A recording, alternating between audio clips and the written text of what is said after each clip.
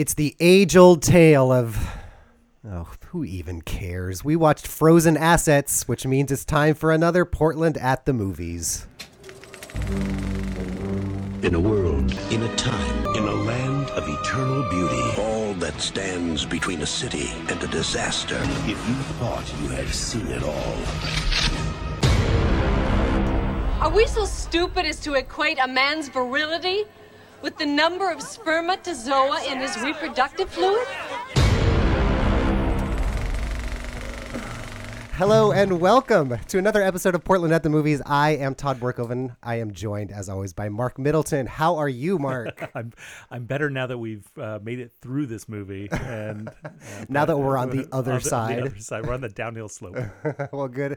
And of course, Brian, the Unipiper Kid. How are you, Brian? Hey, Todd. Yes, I am happy to be here today because it means that things can only get better from here. This really was some sort of turning point. A low point. Yeah, it really was. And full disclosure, going into this movie, I was excited. I was excited because I felt like it was going to be like a Full House, 80s sitcom, stupid but funny, type, just check your brain at the door, but it's still goofy and fun.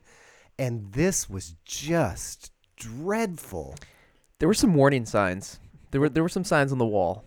Which were what are your signs? Like, how can you tell a bad movie's coming? So we're in the year 2018, and this movie is not available anywhere. It's almost like this movie doesn't exist. The only place it existed is at Movie Madness. On VHS. On VHS, which you're wearing an awesome Movie Madness shirt, by the way. Oh, thank you. I just this is my Kickstarter reward for supporting Movie Madness. That's pretty great.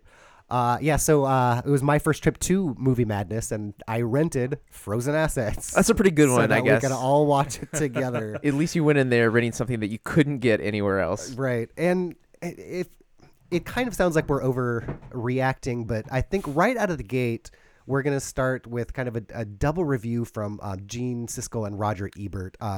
Roger Ebert wrote a review for the Chicago Sun-Times, which is the newspaper he wrote for. And Mark, why don't you read a little bit of his review of Frozen Assets? So this was posted on October 23rd of 1992. And this is Roger Ebert giving it a thumbs down. He says, I didn't feel like a viewer during Frozen Assets. I felt like an eyewitness at a disaster. If I were more of a hero, I would spend the next couple of weeks breaking into theaters where this movie is being shown and lead the audience to safety. And if I'd been an actor in the film, I would wonder why all the characters in Frozen Assets seemed dumber than the average roadkill.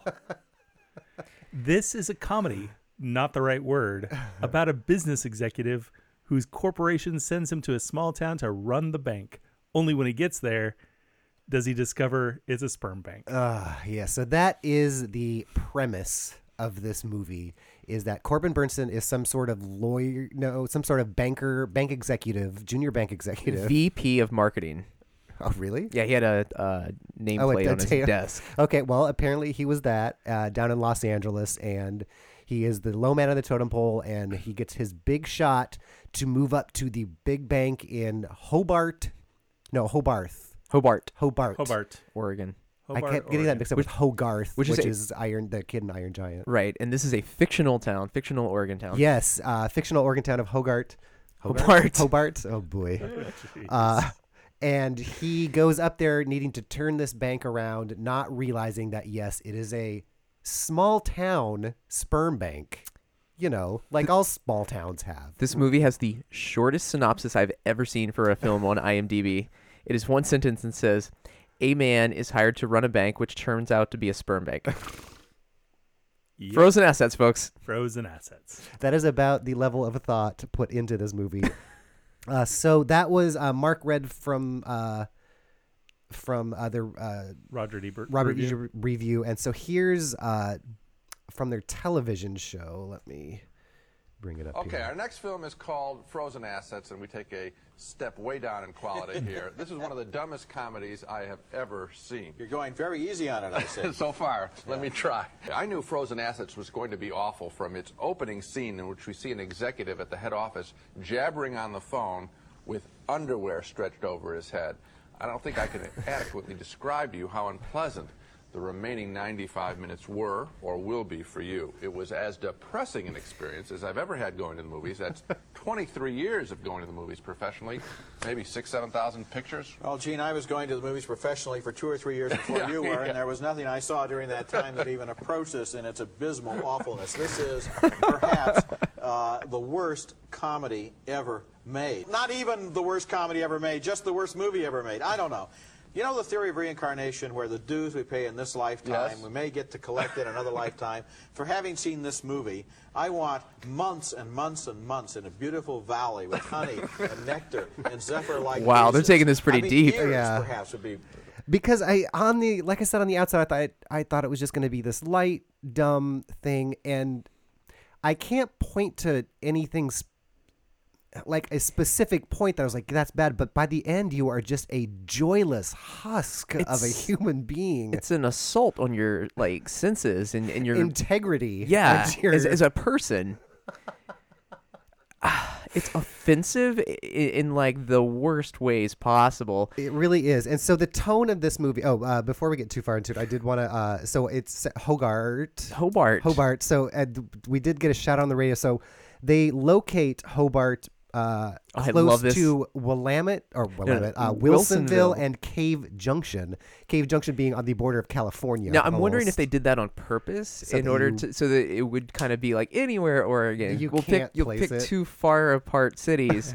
The radio calls itself out as serving the locales of Yeah, Wilsonville. I've got that little clip here. You've been listening to Northwest Oregon's flagship station, QORE, serving the towns of Wilsonville, Cave Junction, and Hobart. And remember, citizens Now, you of Hobart, can't get much farther apart than Wilsonville and Cave You Junction. might need to go to Astoria or maybe Oregon, or not Oregon, Ontario.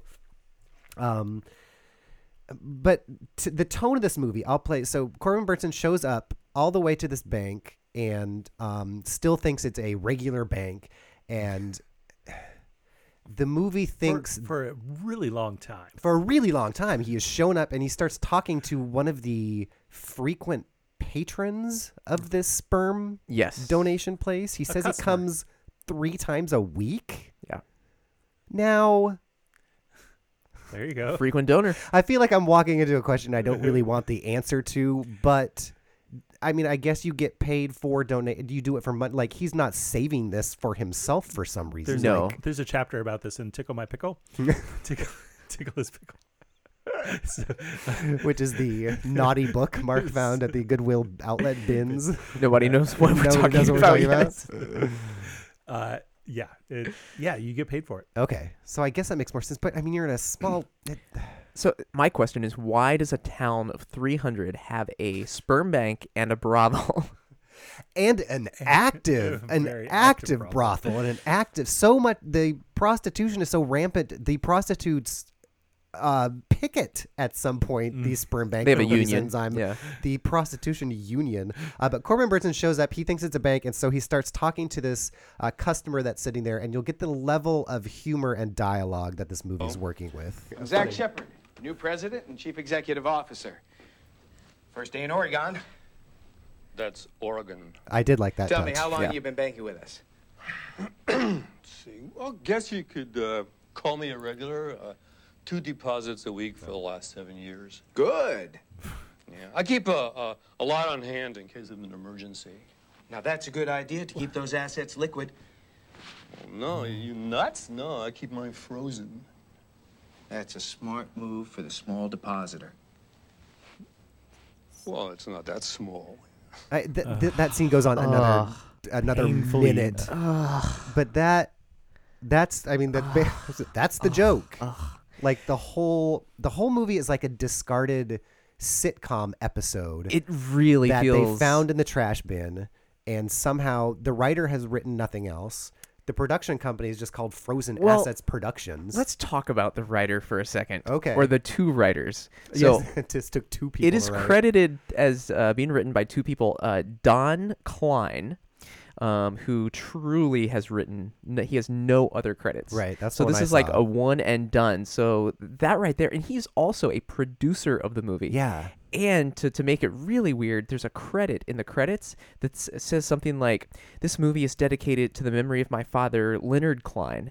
So it's clearly like the person who wrote it and produced it, it's dedicated to the memory of his father. Can you imagine if your child grew up and made this movie and dedicated it to you? Put your name on What it. a slap in the face. There's got to be more to this story. So my working theory is that this guy's father was like the king of dad jokes, and he was just into puns, and he had this grand idea, and he would always talk about his idea for a movie, and he would just make jokes about sperm banks. And so his son, in tribute to his father, took his dad's one idea and wrote a movie. And in true dad joke form, there are no jokes and or humor in this entire movie. Yeah, I was going to ask if Mark got any new material out of this, but well, this, now, to its credit, there was one joke that I laughed at. Okay. It went by rather quick, and you may have missed it, but I genuinely laughed when Zach is getting on the scene and he's checking out the lab for the first time. Where Zach is Corbin Burnson? Corbin Burnson, okay. yeah. And he's walking into the lab for the first time, and they have a centrifuge, and he opens the lid to the centrifuge, and all of the things spinning have blue caps, and he's like, $10 on blue. I laughed at that. Did you? Wow.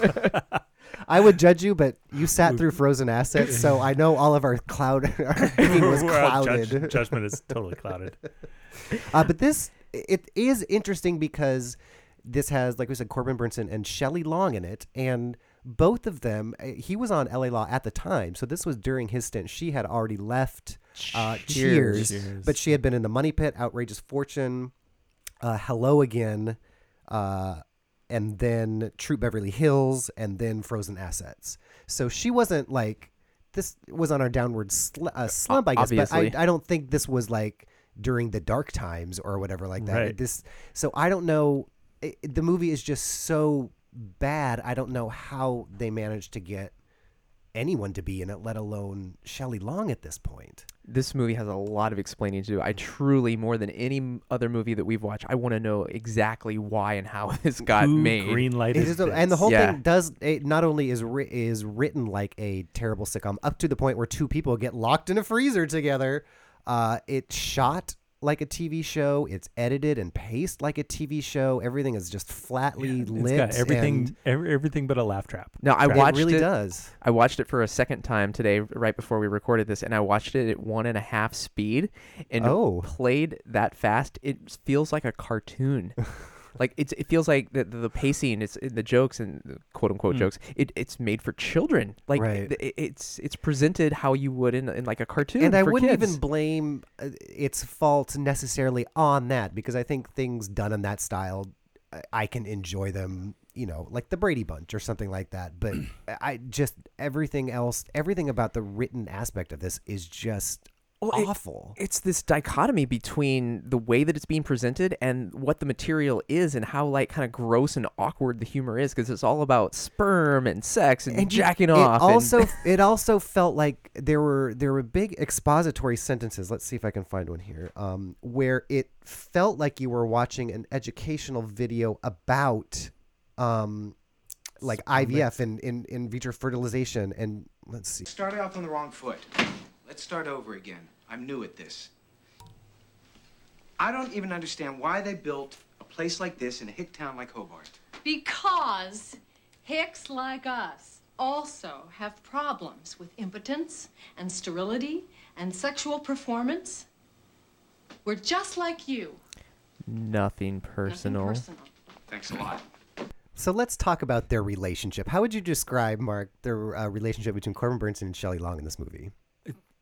Well, it definitely starts out with him just being a misogynist bastard. Yes. And just derogatory statements and very sexist and very caustic and antagonistic and terrible. He's just a terrible human. And this is, 1992.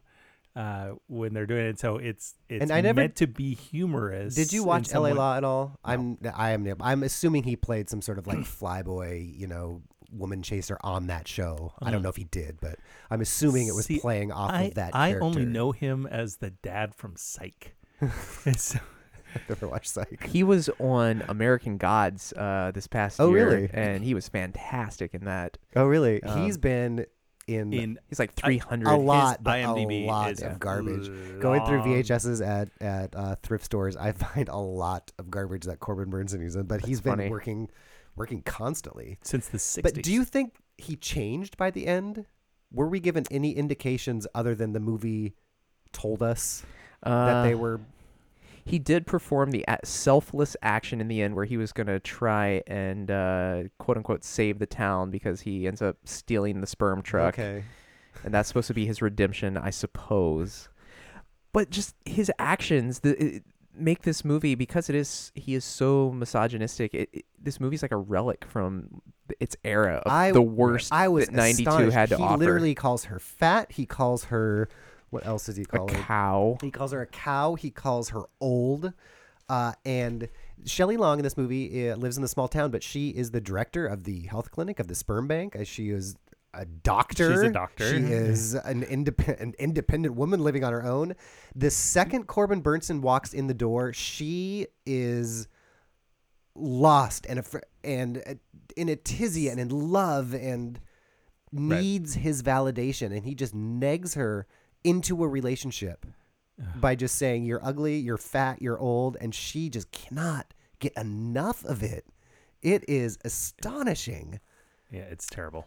And I wonder if, like, because Shelley Long's character on Cheers was, she was the prudish kind of one, and I wonder if they were trying to trade off that, but they didn't understand the difference between like prudishness and misogyny or just hatred, or I don't know.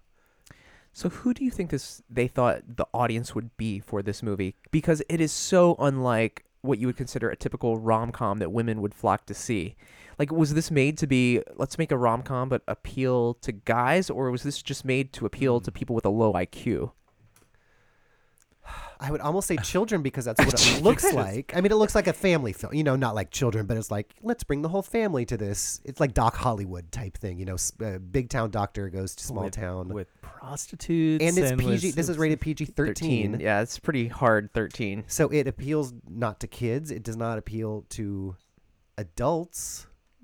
It appeals to humans. I almost wondered if I started like making this conspiracy theory in my head that this whole thing was like some sort of money tax dodge or money laundering thing or something like that. I don't know what the budget of this was. So one note about the other writer. So I said there were 2 writers credited. The other writer has, like, instead of just 1 credit to his name, has 2 credits to his name. It was this movie and an episode of Star Trek The Next Generation, which was essentially a romantic comedy episode of Star Trek The Next Generation. How close was that to this script? I mean, it wasn't about sperm banks or anything. No. How close in in time? Yeah. Okay, so that episode, Quark opens a sperm bank. it actually would have been really close to 92, if not the same year. Because it would be that would be a little more understandable than like if that was 10 years later or something like that. But if he was already he was 91. Oh, so it was before this. Yeah, just before. Boy, that does not make any sense. Nothing about this movie makes any sense. Wow. So he comes to this small town bank, learns it's a sperm bank, blah, blah, blah, clashes heads? What's the phrase? Clashes... Butts heads? Butts heads? Clashes... Is there a clash? Clash of the Titans. Yes. Butts heads with Corbin or Shelley Long.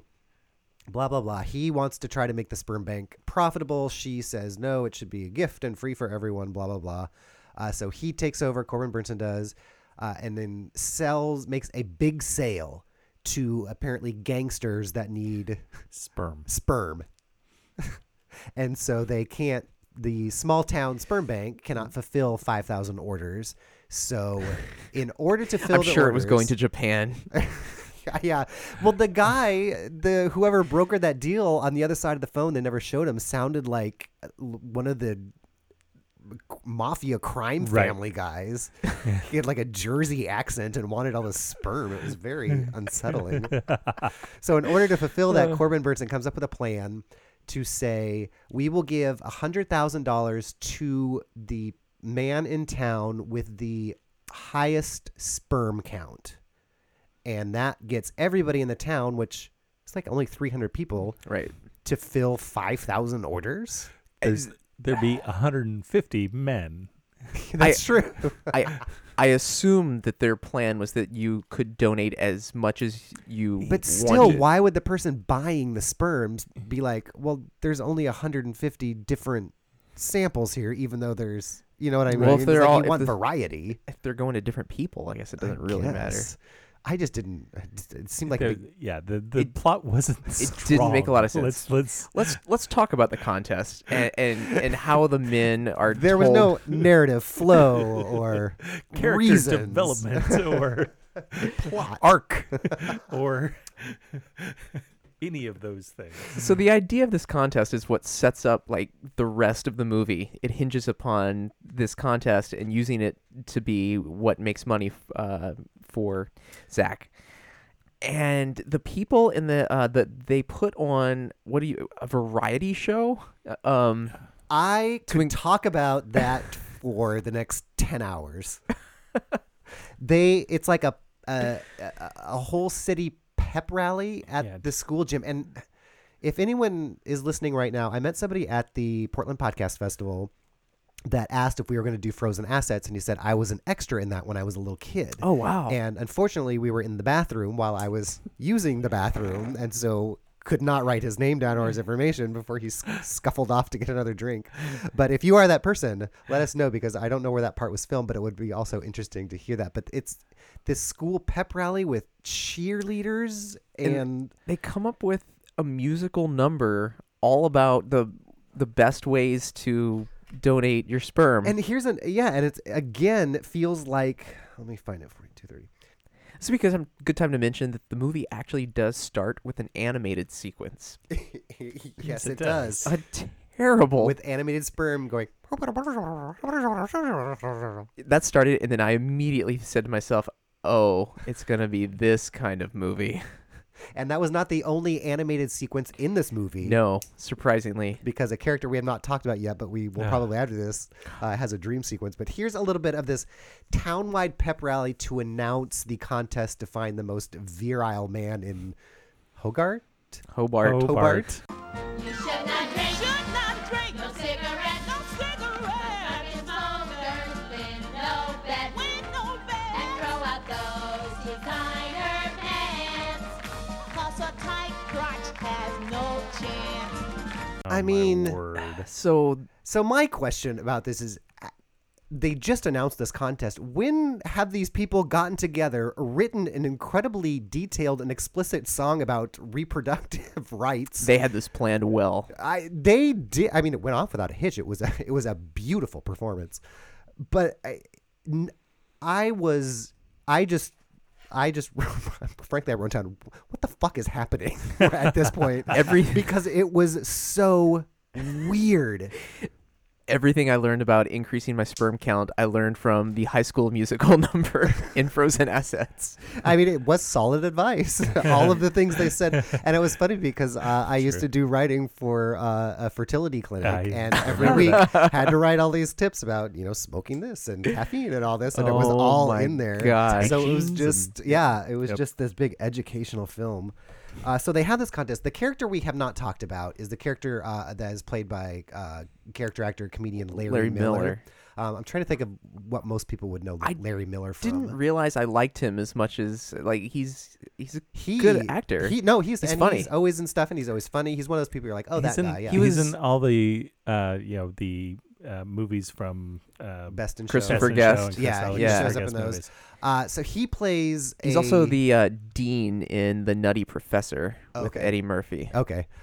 So Larry Miller shows up as Corbin Burnson is driving up to Oregon as a hitchhiker, and he's just saying all this nonsense. He plays a crazy person, and Corbin Burnson drops him off at a castle. Yeah, he says, "Take me to my house," and then he ends up driving to a castle. But I was shocked to realize that castle. It was just weird because out of nowhere was a genuine castle, complete with turrets and moats. Yeah. The only thing missing was like a dragon. And you ended up finding that was called the Canterbury Castle. Canterbury and it was in the Castle. West Hills somewhere, and it was just torn down in because it was- 2009. yeah, it was just, I remember just a that. structural Sad. nightmare from what they said. It has its own Wikipedia page, and it sounds Yeah, amazing. it looked really cool. I am sure there's people commenting right now. I used to go to the castle. Yeah, they had it open to the public for a while. Yeah. Before they tore it down. But Larry Miller's character lives there with his mom, and Corbin Burnson ends up staying over the night or whatever. Why are they sharing a small boy's room? Corbin Burnson sleeps in the same room as Larry Miller. It's a child's room with 2 twin beds. It's a castle. There's got to be another room for him to sleep in. Well, we do know that his character is eccentric. But Corbin Burnsen's isn't. Like I could see Larry Miller being like, "Oh, let's stay up all night and like have a slumber party," or because that was his character. But Corbin Burnson is not a lawyer, or just he's like, a banker. He's a banker, and that was so dumb. Apparently, it still beats a room in the brothel.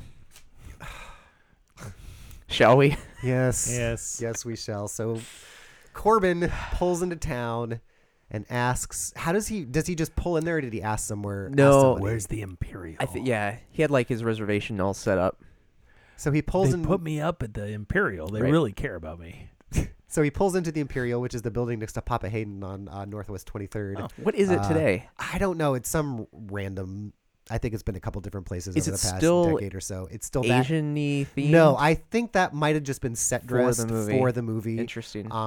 But the building still looks the same. But this had It's a some very unique looking building. Yeah. So it had some like lanterns out in front of it, or to set dress it. And so he walks in, and it turns out it's not just a hotel, but it's a brothel, a very active brothel with tons of people. It was very loud inside. You could hear through all the rooms or whatever.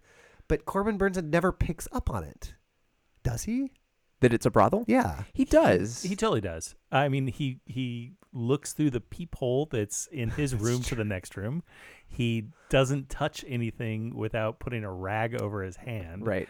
And that's why he decides to go stay with Larry Miller in the Right. castle. Oh, Right. Yeah. Because he's like, this is disgusting, and I don't want to be here.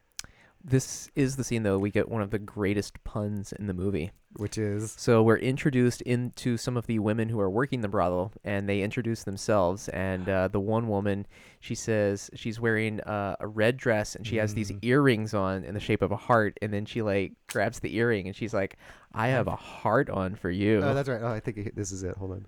House rules. I know a German shepherd. That's Shepherd, A-R-D. I'm Valentine, and I've got a heart on for you. This really is Touching what I her had in heart mind. earrings. I need So yeah, that's probably the most clever thing in this movie was that pun. Right. That and $10 on Blue. You just liked it because it reminded you of Wesley Snipes' Passenger 57. It Oh, it's reminded Ben me of Black. It reminded me of anything else. It reminded you that life was worth living. There is somewhere, there is a world somehow. outside of this movie.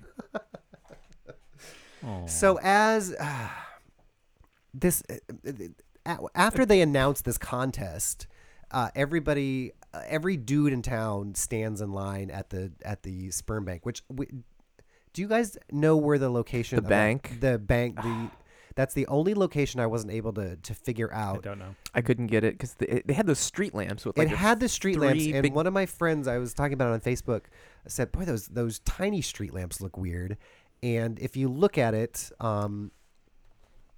you'll see it's a shot from across the street. It's done really tight. And I think it's done really tight so that you can't see that it's like in the middle of the city because it's supposed to be the small town.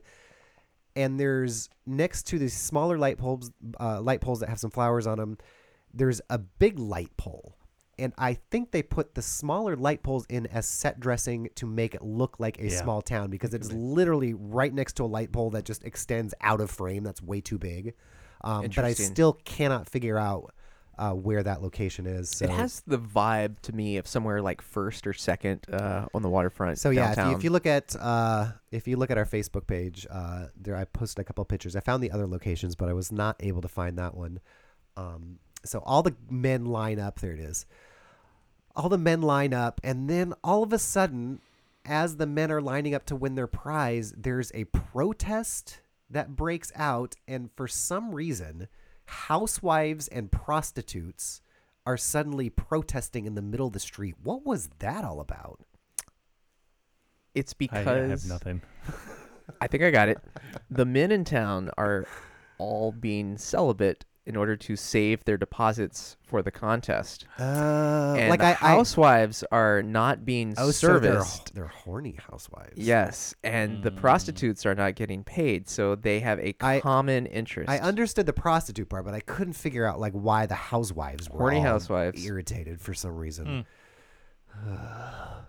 Because that's 1992 for you. That's 1992. So Corbin Bernsen and I'm losing my will to live. This whole time, it's supposed to be this Dave and Maddie moonlighting back and forth. We hate each other, but we all know they're going to end up together. They get drunk one night, and he convinces her that they slept together when they had not. We have to they talk get about drunk. the scene. They get drunk, and she kind of tries to rape him, and then she passes out, and he kind of tries to rape her until he passes out. Yeah, this whole thing is nuts. Oh, I was at that house this morning. Yeah, the Frozen Assets house, except now there's a house next to it as well. Where's that at? It's in West Lynn. It's like a mile from the gas station I always get my refill at. You guys are very distracted. Oh, sorry, we're looking for that building. I'm doing Google Street View trying to find the sperm bank. More interesting than this talking movie. to Todd. About What were you saying, Todd? 1992? Oh yeah, we. I'm so glad we know. don't have to live in 1992 anymore because all movies. I did notice as well. Did you notice the Cheers theme song? Oh my god! That kept popping up in the kept music, driving me crazy. So I think I found it. Isolated one here. 48 minutes and 17 seconds. There's one. Okay. 48:17. Yeah, that's when they're in the vault. They're so cold. So they're stuck in a vault, and when you open the door, they play a music cue. I have. Oh, jeez! Wow. Isn't that insane? Can you pull up the Cheers theme song now so we can I can. hear them side by side? I can. And I kept wondering if they were doing that just to fuck with me and this whole Shelley Long connection. They had to do that on purpose. Oh, Shelley Long's in this movie? I'm going to be clever. Watch this. We need to remind people why they like Shelley Long. Come on. Yeah. And so that was Cheers, and then this one. That's pretty that's pretty ridiculous. That's like Vanilla Ice. Have you ever heard that interview where he tries talking about how his song is not ripping off Under Pressure? Yeah, he's like Under Pressure was like dun dun dun dun dun dun. Mine is dun dun dun dun dun dun dun dun dun dun dun. So amazing. It was driving me crazy that everything was just so lazily shot. Everyone was shot in a full body. Everyone's in the same room, just standing, talking to each other. It felt like this was the first draft. Like it was enough for them to say, okay, but it's a sperm bank, and when he comes, I don't know, he'll have to hold the baby, and someone calls to make a deal. You know, we'll go back and we'll fill that out. But then they never did, and they're like, oh no, oh we have to shoot. Oh dear. Can this go direct to VHS? Yeah. And so yeah, even like I said, they get trapped in a freezer like it's an episode of the Brady Bunch where they like reminisce about something. And I have never seen, I mean, in most things I would say Shelley Long and Corbin Bernsen are competent actors. They're maybe not the greatest of their time, but I have never seen two bodies repel like they were opposite ends of a magnet when they were supposed to be together. And when they were they go to the falls or whatever. Yeah, Oneonta Falls. And the only thing, I'm sitting alone in my house like a sad old man watching Frozen Assets in the middle of the night, and they're on this little picnic date or whatever, and they're sitting close to each other, and Corbin Bernsen reaches out to like unbutton the top button of her pink jumpsuit, which she is wearing. And when he reached out and touched that button, I said out loud, "Don't you touch Shelley Long like that." Because it was just so gross and off-putting, and whenever they would kiss, the shape of their mouths could not be more incongruent. Like it looked like she was. It's like one of those logic puzzles where you get all the shapes and you're like you have to fit them together In your somehow mind, to and make that, and it just doesn't work. No. So anyway, at some point, all of the prostitutes become nurses at the Yes. clinic.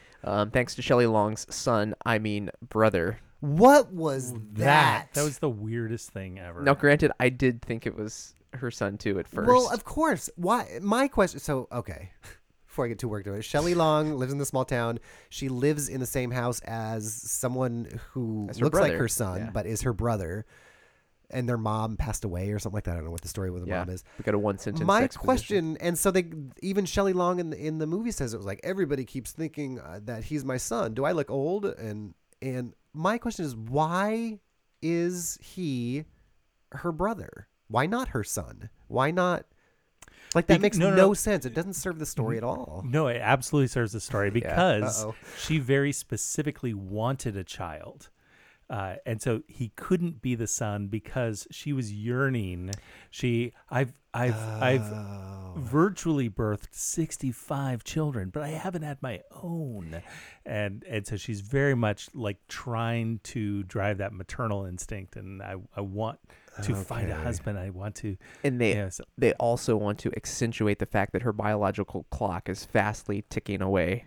Constantly reminding her every scene that she's old. She's old and fat like a cow. But why does that character exist? Like the brother, the brother there's- didn't do anything. He was.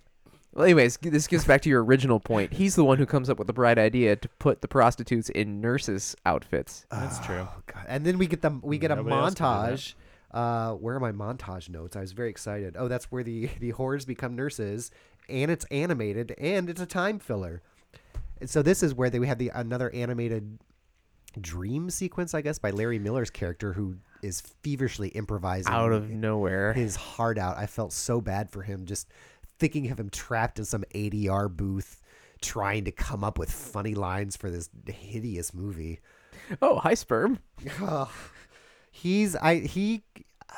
Does he survive this movie? Did he come out okay? Do you think he did okay in this movie? Larry Miller? It doesn't matter. He came out okay because he went on to be in some funny stuff later. That's true.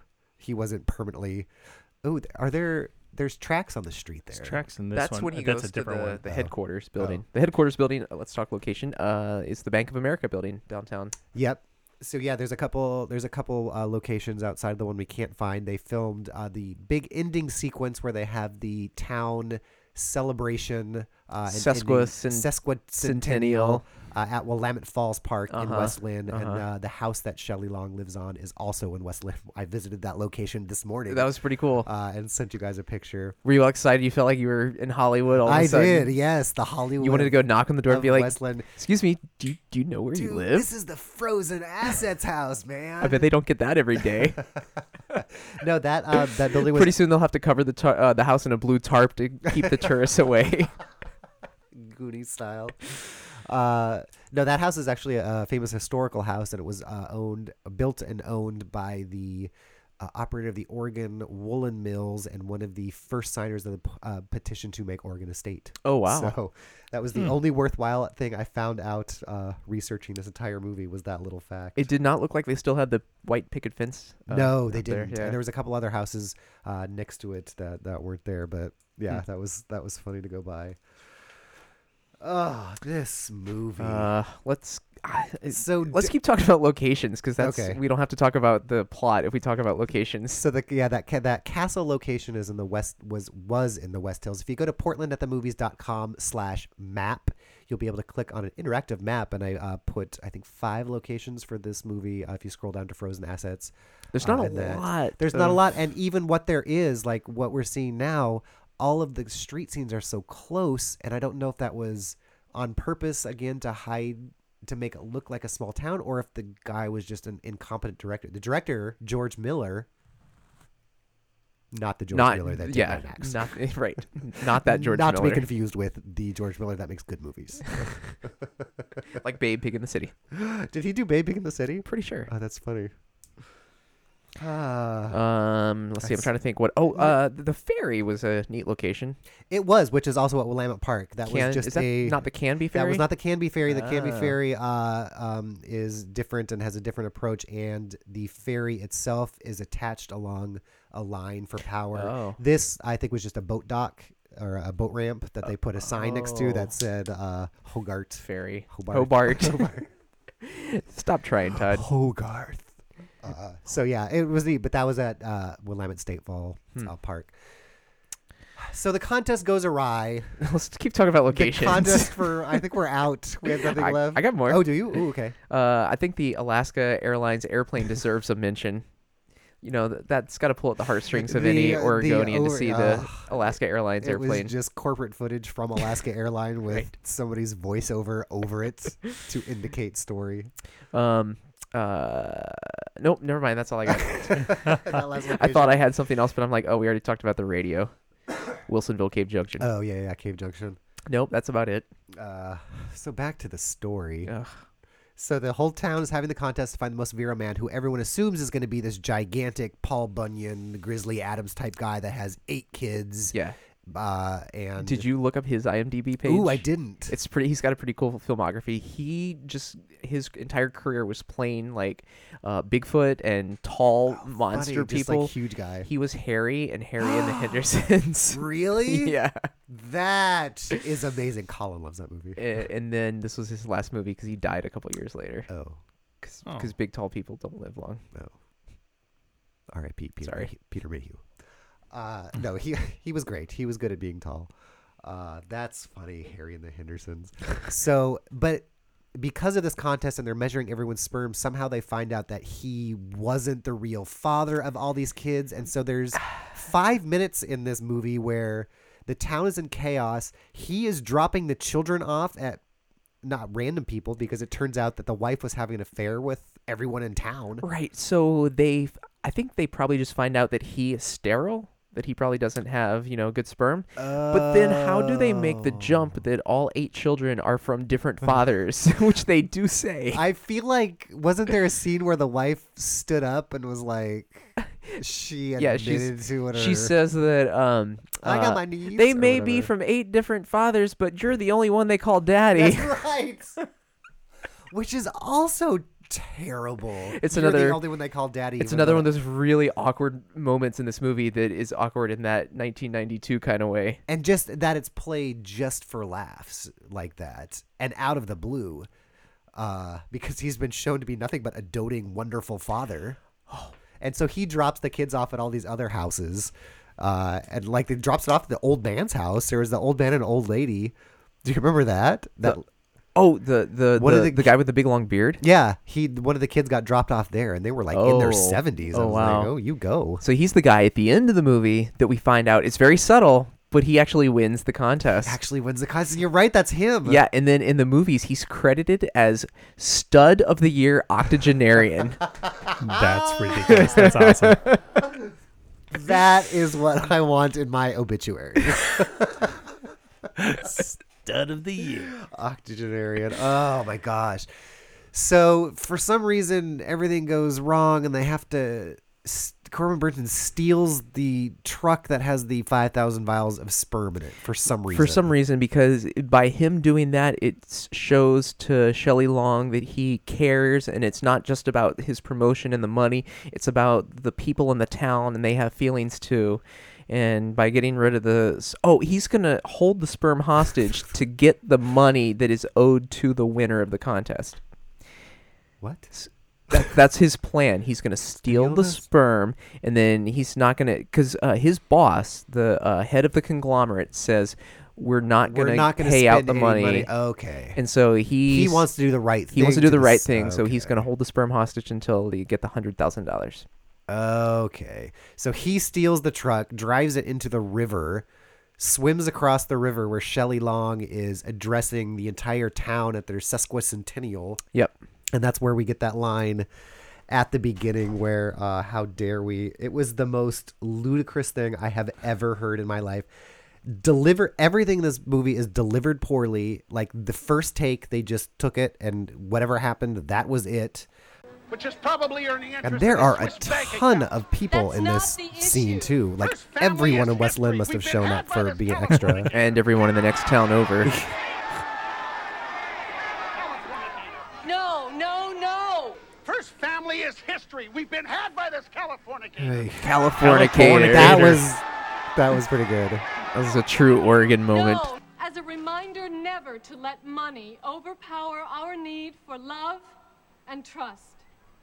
If we can learn just that, nobody here will have been any poorer for having known Zach Shepard. Speak for your... Now, I have a big question. I have not seen The Music Man, the old musical. That's a good movie. Is this The Music Man? Is this a guy fan theory that you comes read to- on Reddit? It occurred to me at the end, and mostly because of the monorail. The only reason I know Music Man is because of the monorail episode of The Simpsons. Monorail. But he comes to town, promises the town something. Everybody in the town gets Interesting. excited. Guy skips town. Guy feels bad. Comes back to the town. Blah blah blah. Is that the Music Man? Yes. And It I kind of felt like is. that's what they were trying to do. Wow, you just blew my mind. This is a remake of The Music Man. With sperm. Yeah. You replace marching bands with That's sperm. That's our pull quote. It's like the march. It's like the Music Man. I'm glad we had this talk, because this movie just makes so much more sense now. But it occurred to me, and I was like, I haven't seen it, but we're told at the end by Shelley Long just now that Corbin Burnson meant a lot to the town. And then there's the one towns member who's like, it's the first person he's meet. It's the frequent donor from the first scene when he comes to town, and he's like, I've known him longer than anyone else in this town, and I think he's an asshole. And then this other town folk stands up and goes, well, if Crazy Jim thinks he's an asshole, then he's okay in my book. And then that's when the whole town is like, we love him. Everybody's like, yay! And then at that point, that the 8 kids of Grizzly Adams just walk up to him and go, "Oh, you're our real dad." And like that's how that's wrapped up. That's how the storyline of this broken family of adultery and bastard children spread across the small town gets wrapped up because everyone loves Corbin Burnson. It is terrible. We have to talk about the awkward scene where all the women in the sperm bank run off to go watch porn. Well, that or the scene where we've talked so little about Larry Miller, but his character is so inconsequential, where he goes to the club or something like that and walks out, and all of the women are like, "Whoo-wee," and like he touches his collar and they all like faint with delight and they devour him. What was happening? It's because he's the only man in town who can have sex at the moment. But he lives there. So the only reason the women wanted him was because he was the only one not donating his sperm? Right. Because all the other men are not putting out right now. Oh, I did not get that at all. At all. He's a commodity now. Did that ever occur to me that was happening in this movie? Wow. It is kind of funny. Like, I think if they tried to actually do this contest, I think it kind of would be popular. I went back and forth. I don't think it would be popular like in the movie where there are people standing in line for hours. Because I wonder, like, you wouldn't ever want someone, like, even if the town was having that contest, you would never want anyone to see you, like, go in to, I mean. But if everybody's doing it. Let's hold a Portland-wide contest to see who has the highest sperm count. Now, what is the status of sperm banks in Oregon? Are they in need of sperm like all the time, like the blood banks are, or do they have like an oversupply? I want to know. Listener who works at the sperm bank, you tell us in the comments below. And I'm fairly certain that there is a difference between a sperm bank and a fertility clinic. It sounded like Shelley Long was running a fertility clinic. She was helping but the sign clearly says it just sperm says bank. Sperm bank, which I just think is a part of a fertility clinic. Yeah. Like it's not, I don't think there's just a sperm bank. Like I would imagine they were a part of a, but maybe I'm wrong. And apparently Zach couldn't read the huge letters on the door as he came in. It is written in like 4-foot letters. Now on they the do door. explain that because when he grabs the door to walk in, he grabs the door that says sperm, and his eye is caught by a smudge over the word bank. So he is looking at the word bank. He opens the door, and then he like wipes the smudge away with his other hand. Well, I take it back. This movie has They have- answered they have all thought the of questions. everything. Closed all the plot. I have no Airtight. more questions. So, and here's our zany scene where Corbin Bernstein, for some reason, there's also a nursery in the clinic for that when parents come to mommy and me classes, they can leave their baby. And so there's a wacky scene where Corbin Bernstein is taking care of a baby. And that he's taking care of the baby, so all the women are like out watching porn. Did you not catch that in the movie? They're in mommy and me class or whatever. Right, but she says like one of the perks of working here is we get some fun materials, and she holds up like a VHS of porn, and then the other women are like, "Ooh, we need a few minutes with that video," What? and they run off with the video. What? Yes, this happened in the movie. Today, you and your penile implant? How about it, Grace? One of the fringe benefits of biogenetics? Dirty movies? We're on everybody's mailing list. Who has the time? Let's make time. Oh, Mr. Shepard, would you mind watching the babies? I have never seen that scene before in my life. You blocked it out. I do not Your remember brain was anything saving about you. that. Oh my gosh. Let's go watch the penile implant video. That's like a bins worthy thing. Anyway, I can't find the mob boss now, but it's just so stupid. This whole movie is just stupid and insulting and angering. The only thing else I have to give a shout out to is the Charlie the Tuna phone, which was amazing. yeah. When that came, that was Larry Miller gets to the castle, goes up into his room, and is talking to someone on a Charlie the Tuna telephone. Like, think of the Garfield telephones that y'all remember, except it's not Garfield, it's Charlie Tuna. I don't think it's Charlie the Tuna. I think it's just Charlie Tuna. Can you please find one of those at Goodwill for me? Wouldn't that be amazing if I found the Charlie Tuna? I had never seen anything like that. And just to throw that in this movie was insane. Nothing about this movie made sense. Oh, anything else? So the Ebert review wraps up this question. Let's bring this full circle. Movies like Frozen Assets are small miracles. You look at them and wonder how, at any stage of the production, anyone could have thought this was a watchable movie here. Did the director find it funny? Did the actors know they were doomed? Here is a movie to watch in appalled silence. To call it one of the year's worst would be a kindness. Wow. And it's true. I mean, like Shelley Long is a competent actress. There were times where she would kind of fumble or lie or not say it quite, like you would be warming up or something like that. And then those are the takes that are chosen. It's baffling. I would call this movie unwatchable. Yeah, it's terrible. I think I would too. Yeah. Is this the worst one we've watched? It is. It has to be. Because would you rather watch this or Extraordinary Measures? Extraordinary Measures. Extraordinary Measures. Because Extraordinary Measures was just bland. Yeah, That's it's not offensive. This goes this the one's extra like- mile, right. and it works hard to offend you. Like you come out a worse person. Yeah. Than when you came in. I feel beat up. So, would I recommend this? No. I mean, only okay. So when they say that you look at a train wreck, you can't look away. This is like you can't look away from the train wreck, but you are also in that train wreck.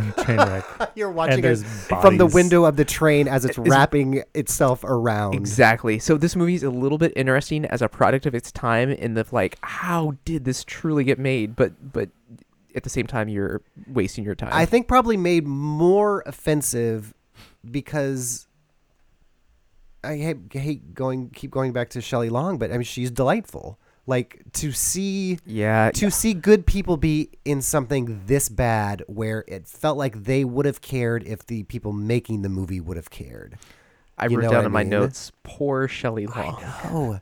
And poor Larry Miller trying to hold this nonsense together. His character ends up being a billionaire for some reason, and then at the end hires Corbin Bernstein to do something. I blame Don Klein, and there's got to be more to that story. I'm telling you, money laundering. Frozen Assets Productions. If anyone has a Other connection, Frozen Assets film. If anyone has a connection to Don Klein, please. Yeah, if you know more about this movie, just let us know at facebook.com/Portland at the movies. Man. So, Mark, you wouldn't recommend this either? Nope. Todd? I don't think so.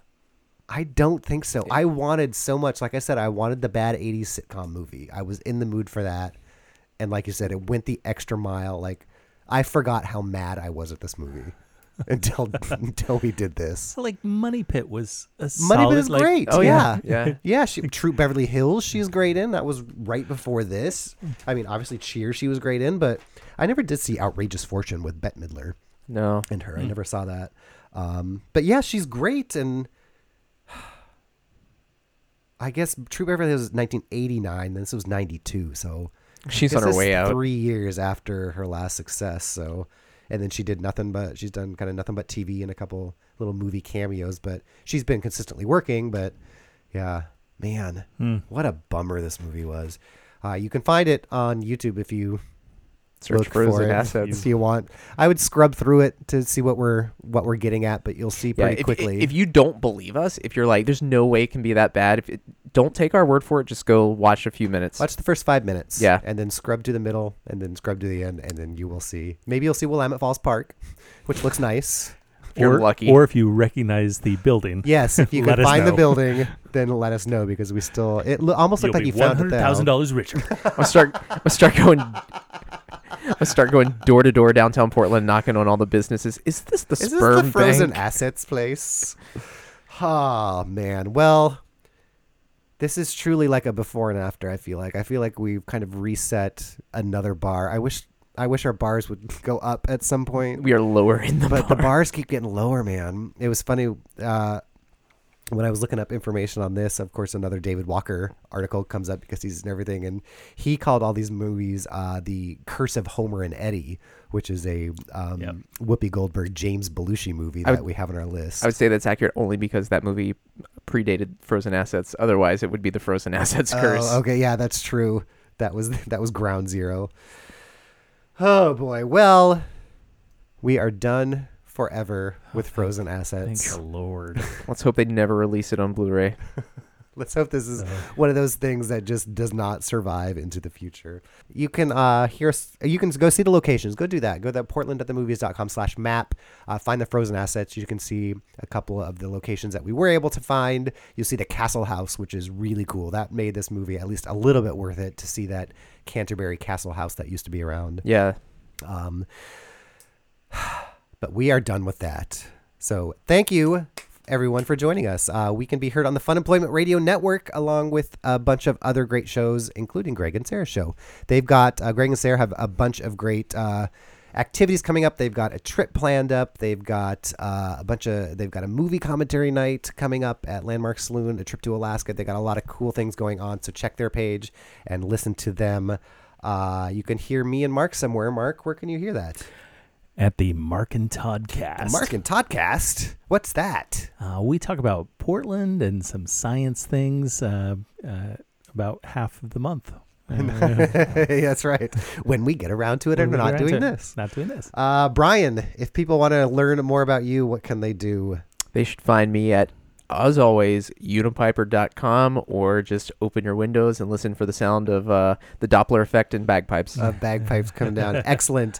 Yes, and we are working on a couple new and interesting projects here, so stay tuned for that. We will let you know when those are finished. But go out, listen to our old shows, look at the map. Let us know if you have any insider info on some of the movies filmed around here, if you were in them or an extra, or know some of the locations, let us know. Other than that, I'll just play, I don't know what it is, but I'm sure there's bad 80s synth music at the end of this movie.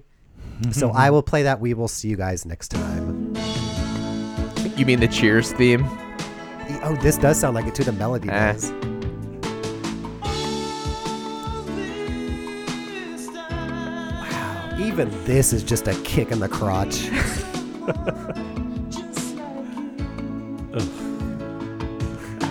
I'm gonna vomit.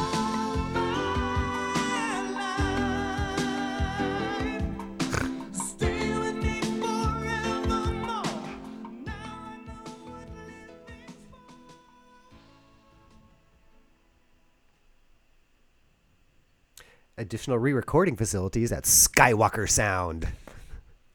Every movie ever.